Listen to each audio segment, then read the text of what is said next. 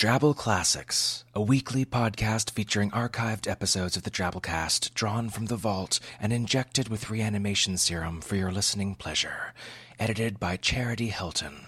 Enjoy.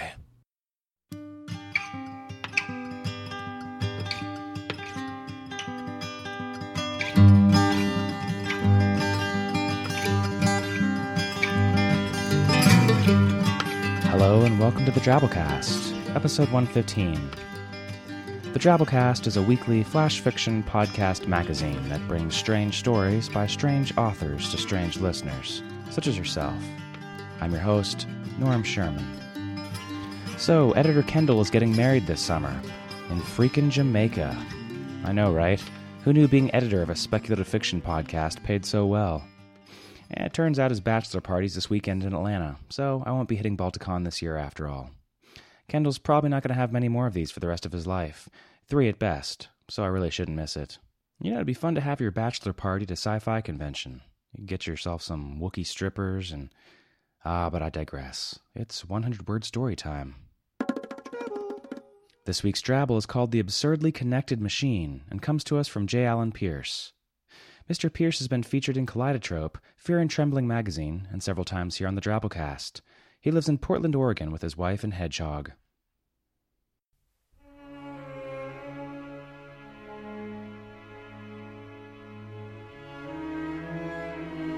Rigorous planning occupies a formless void. Then, with a bang, dark energy expands outward, winding cosmic strings around galactic superclusters, splashing dust across spiraling sheets of stars. Structures are braided together by gravity. Molecules spin and collide. The absurdly connected machine continues to whir as bees dance, children starve, vestigial fins and wedding vows are forgotten, and a billion fireflies glow in a billion galaxies. Eventually, as the final sun dies and the last traces of energy are consumed, the deliberately over-engineered apparatus comes to a stop, causing a small silver marble to be spit into an empty cup.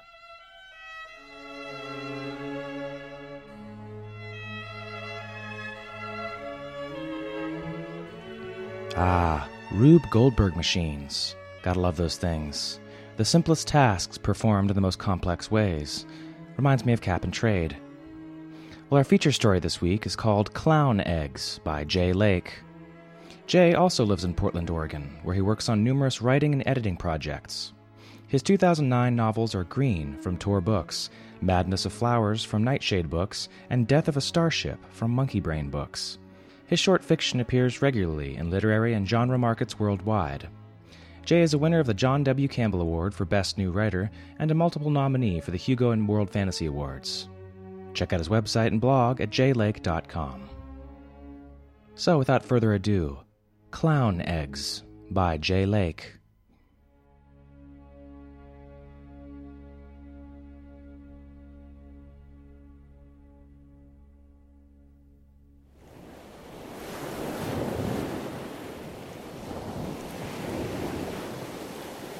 The spring tide rolled across Momus Beach, tossing the flaccid corpses of clowns like so many torn balloons. Weathered to a dispirited pallor, they twisted in the foamy surf with the eternally surprised expressions of the dead. The Grand Causeway, linking the great coastal cities of Port Gacy and Pogoville, flirted with the ocean along Momus Beach.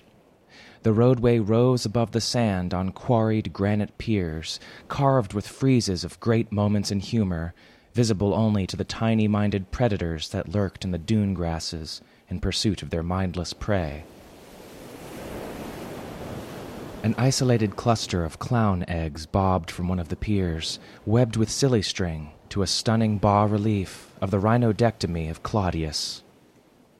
The encroaching tide threatened the cache, even as the first egg distended, wobbling against the silly string and displacing its neighbors. Salt spume spattered the egg cluster as a tiny red-lipped mouth broke free, a single, long egg tooth tearing at its enclosing sac. The hatchling clown struggled against fear of the rushing waters to emerge, wrapped in runny white albumin, to cling to Claudius's left foot. Potrebsie! It squeaked in lingua jaculara, the inbred ceremonial tongue of clowns, then coughed more albumin free of its tiny throat. Ete uwin sherdlu. The slap of bright blue size 48s against damp sand caught the hatchling clown's undivided attention. It could see long, thin feet scrambling down the embankment adjacent to the pier, their owner cursing the swirling tide for a bad lot of grease paint. Nanu! The clown hatchling hissed as it swarmed up the stonework of the pier to cower among the guano-coated nests of coastal swifts. The damp reek would mask the little clown's distinctive odor of albumin and fresh rubber and conceal its bright red and white markings. Come here, you little beggars, grumbled the intruder, an old bull clown badly in need of a shave. His eyes drooped to roomy ruin halfway down his cheeks. His fright wig was as gray as the ocean waves. Uncle Smarmy needs his fix, yeah? Oh, baby clowns to make an old clown young again. He hawked and spat a rainbow loogie that trailed sparkles as it splattered into the foaming tide race. The hatchling clown pulled itself tighter into its damp, stinking corner, suppressing a squeak of fright. Below it, the bull clown examined the egg cluster, poking at the vacated egg sac with a puffy, varicose finger. He leered slyly, then peered around. I know you're out here. Come to Uncle Smarmy, little wee clown. The bull clown made a kissing noise, more like the final belch of a quicksand pool, then added in a voice of forced bonhomie. Ooh, ooh, ah, ting, tang. At the sound of lingua jaculara, the hatchling clown's instincts betrayed it. It squeaked the inborn response to the canny old bull clown's call. Walla walla bing bang! A palsied four-fingered hand shot up into the darkness to snatch the hatchling clown. It was like a doll in Uncle Smarmy's hand. The bull clown's great thumb pressed against the back of the hatchling clown's little head, while the other three fingers lay like soft, putty lead across its chest and groin. No, Ticonderoga! What's that, little fella? Uncle Smarmy's prehensile tongue shot out to lick the sweat of fear from the hatchling clown's bright face. The tide swirled around his feet, covering his long blue shoes. The hatchling clown tried again, picking up memes and morphomemes from the old clown's spittle, inheriting some of his guile. Go, go! There goes Tokyo! The bull clown shook his prize up and down. You sure you're a hatchling? You seem pretty smart for a little fella. No go, eat Joe! The hatchling clown pled. Oh, now there's a good idea. Uncle Smarmy chuckled. Glad I thought of it. The fingers of his other hand reached out to snap off the little cherry nub of the hatchling clown's nose. The hatchling clown screamed like escaping helium as the bull clown ate the little nose, a thin dribble of pink juice trailing out one side of his mouth. Then it bit into Uncle Smarmy's thumb with ferocious anger, driving the single egg tooth deep into the puffy white flesh. Ow! Screamed the bull clown, snapping his hand back and forth and dancing around knee-deep in the racing tide. Get him off me, the little beggar!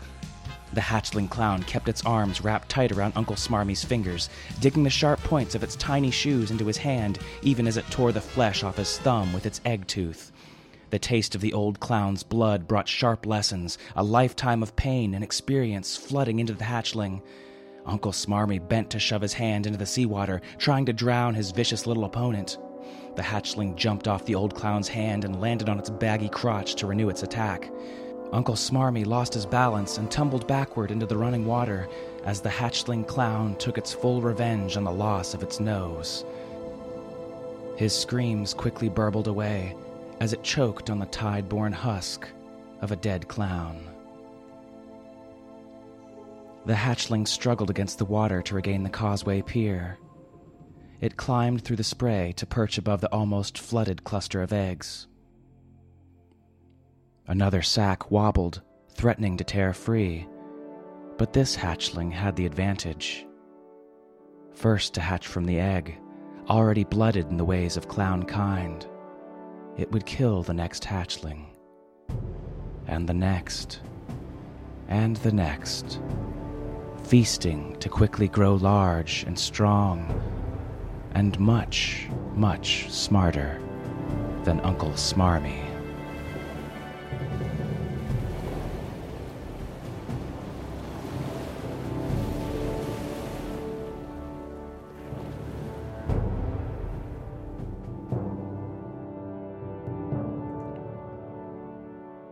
Well, that was our story. Hope you enjoyed it as much as I did.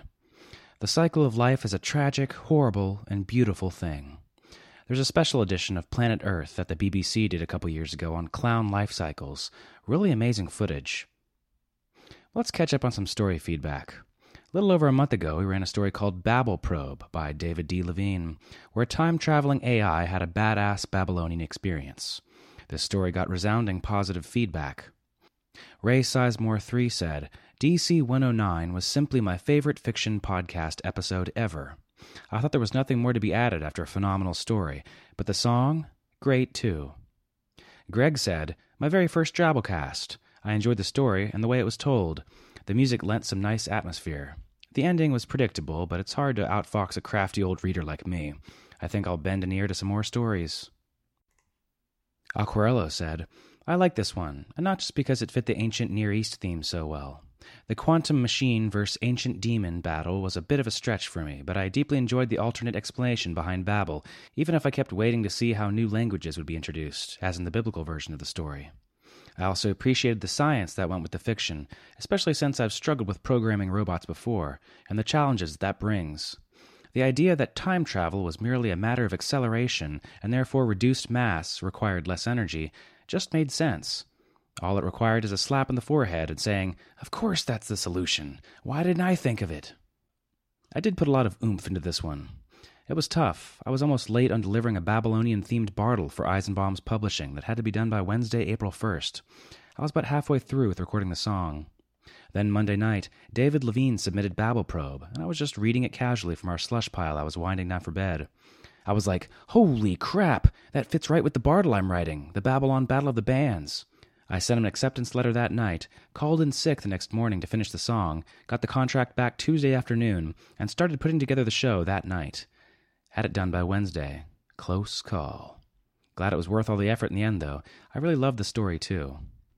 The next week, we ran Trifecta Special number 7, which had The Frozen People by Danny Adams, Sheltered by Ralph Gamelli, and In Order to Conserve by Cat Rambo.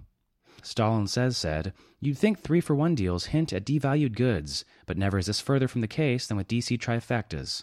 Our most recent triple threat installment, number 7, is a shining example of this elevated standard. The Drabblecast does not function like Friday the 13th series. It only gets better. Who needs to jump the shark when you can double back and punch it in the face?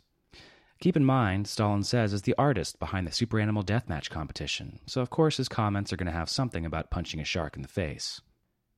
Camo Blamo said, In Order to Conserve was the highlight of the 3. I love an absurd premise in my stories, and you couldn't have a better person to read it than the master of short-form absurdity himself, Frank Key. The Frozen People was a winner as well. The reaction of the frozen warrior when he woke was priceless. I don't always enjoy trifectas that much, but I really got into this one. Good job. We do trifectas usually with the intent of having 3 very contrasting stories, but often there's a thin theme threaded between them all. These stories all told of societies overreacting to an event, and in doing so, the authors mirrored or parodied aspects of social behavior. At least, we think they did. Don't read too much into our stories all the time, though. Sometimes, these things really are just about clowns hatching on the beach and struggling to survive. If you enjoy our show, you can do any or all of the following things. Share us with a friend. These shows are produced under a Creative Commons Attribution Non-Commercial No Derivatives License, which means as long as you don't sell them or change them without talking to us first, you can share them and copy them as much as you like. Or you can blog about us. Or even better, write a quick review on iTunes or wherever you get our show. Or best of all, you can donate to us. Without your support, we couldn't afford to do this show every week, or at all even. Your donations are much appreciated. You'll find a one-time or $5 a month subscription option off of our main page, www.drabblecast.org. Well, hey, that's all for this week. Hope everyone has a happy Memorial Day weekend. We'll see you next Wednesday. Until then, our staff is made up of co-editors, Kendall Marchman, Luke Coddington, and yours truly, Norm Sherman, reminding you that baby clowns make an old clown young again.